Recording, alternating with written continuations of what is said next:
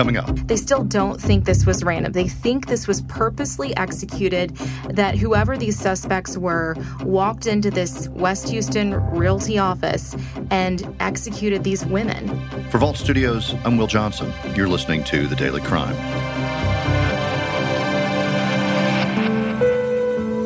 Knowing that these women had to have been terrified, that breaks my heart. I don't understand it. I'll never understand it. But just to have the peace of mind that someone's been held accountable. I want to know why somebody would do this to these three women, loved by everyone. It just doesn't make sense. We have just passed the August anniversary of a triple murder that took place in the Houston area back in 1983. I'm joined by reporter Grace White at KHOU in Houston, Texas, to tell us more about this really horrific case, and it's one that is still unsolved. Right, Grace? It is unsolved, Will, and this is one of those cases that's always stuck with me. It's one of the biggest unsolved cases in Houston and really very tragic. There were three victims, and I think that's what's so memorable, these were three women realtors who were murdered execution style in their office in West Houston. Yeah, it's really unbelievable to hear about because you hear about these three women who were working, my understanding, and you can fill in the details for us, working a little later in the day after everyone had left, and then someone else came back and found them. But tell us about what was going on, and tell us about the three women who were found murdered. Sure. So Elizabeth Shoemate was 54 years old, Joanne Brown, 46, and Frances Ivy, 60. These were three well-known women in their communities. They were friendly, stylish, well-dressed. The office was a place that they felt safe. They socialized. People would stop by. They were in the business of buying and selling homes, and it was the 80s, and they felt very comfortable there. We spoke to the daughters of Frances Ivy. They told us their mom was never worried about her safety. She always felt safe. And this really shook an entire community when this happened. And so tell us what happened on that day back in August of 1983. It was closing time, so most people had already left for the day, and these three women, Elizabeth, Joanne, and Frances, were still there. They were working in the office, and another worker returning to the office around 6:30 discovered the crime scene. Elizabeth Shoemate was tied up. Frances Ivy and Joanne Brown were close by, and some of their jewelry was stolen. And so immediately, detectives started running with this theory that maybe it was a robbery. They wanted their jewelry. They were after these women for their valuables, but they were never able to pin down a motive because, of course, they've never been able to solve it and nail down a suspect. So it's really a true mystery. And these three women murdered, all shot in the back of their head. Right. Execution style. It just sounds so awful. One of them was actually tied up. And I know you did a report on this, I believe it was last year, where there's the possibility maybe there's some forensic evidence on the piece of material that was used to tie that one victim up, right?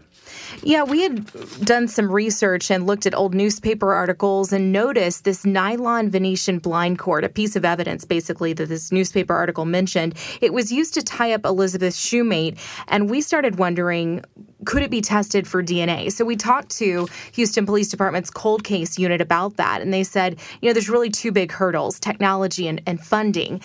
Technology, has come a long way in terms of DNA, but, every case is unique and, every piece of evidence is unique. And so really, their first question is, is the technology ready? Can we extract DNA from this blind cord that was used to tie up one of the victims? And the second issue is funding. The DNA testing is expensive, and obviously in Houston there's a ton of cold cases, a ton of crime still happening, and homicide cases that are on their desk right now to solve. So really two big hurdles from the police perspective, technology and funding, and that's really where it sits today. It's still a cold case. What I decided to do is look at it from the testing aspect of it, the forensic aspect of it, to see what new technologies out there that we can access to maybe test some of the evidence that we still have.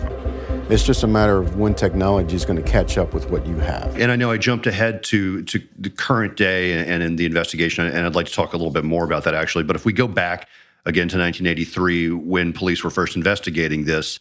They thought it might be a robbery. My understanding is they went to local pawn shops. They were looking for the jewelry, but nothing ever turned up, right?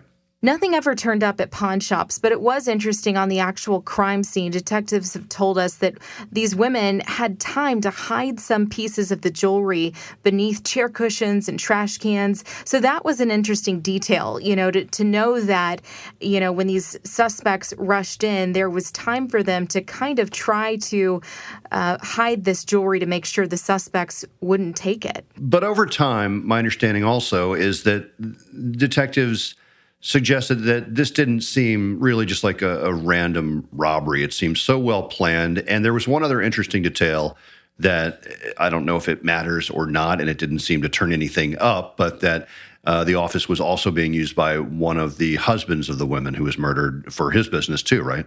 Police did look at that other business. So it was run out of the same building, the same office in West Houston. It was Shoemate International, so Elizabeth Shoemate's husband. It was an oil field equipment company, and so they looked at that. But, they really didn't find anything that produced any leads or certainly any suspects or any arrests, and it was just another dead end. And back to that point about this not seeming random, what can you tell us about that? We visited with cold case detectives, Will, and they told us they still don't think this was random. They think this was purposely executed, that whoever these suspects were walked into this West Houston Realty office and executed these women. They said that there was not a big struggle. Again, they did think first it was a robbery, but because the case went cold, they were never able to pin down a motive. But Grace, there was a sketch early on as well. Is that right? There was. So right after the murders, two people came forward, two witnesses saying they saw a man near that real estate office, and they had a composite sketch worked up, and they released it to the media, hoping to, drum up some tips and leads. But detectives thought all along there were at least two killers, and originally they thought one of them might be a woman. 3 women killed execution style in their real estate office in Houston back in 1983. You can only imagine how much attention this got locally, but then nationally as well, right? It did. Well, it got national attention. In the 90s, the Oprah show actually picked up the case.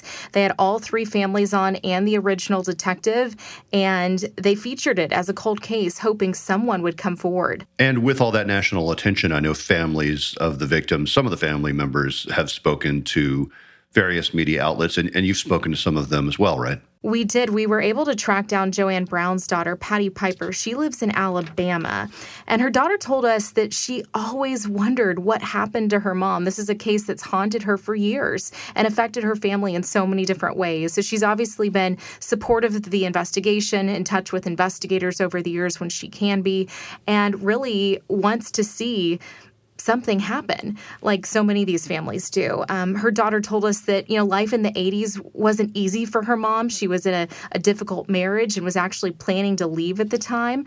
Her daughter said after the murder, she went to Joanne Brown's house to get her things and noticed money and jewelry missing, but said police never were able to tell her if it was connected. Grace, I want to get back to the detective who is now looking into this case, or has been in recent times looking at it. You mentioned some of the challenges that go along with new technology, including, the cost of it, and just getting it into the mix of all the other cases they're trying to solve.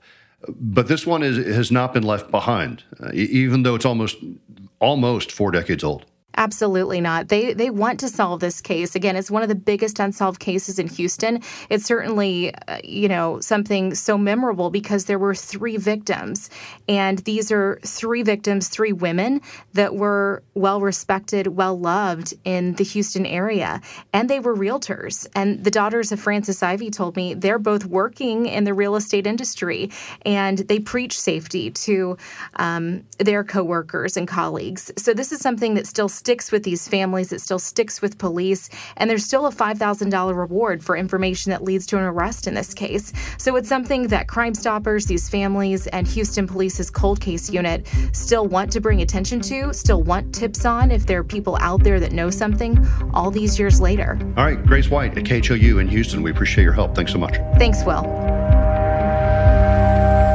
Thanks for listening to The Daily Crime. We're here every weekday, Monday through Friday. Be sure to subscribe to the show and give us a great review if you like what you hear. And if you'd like to learn more about the show and Vault Studios, check out our Facebook group, Inside the Crime Vault.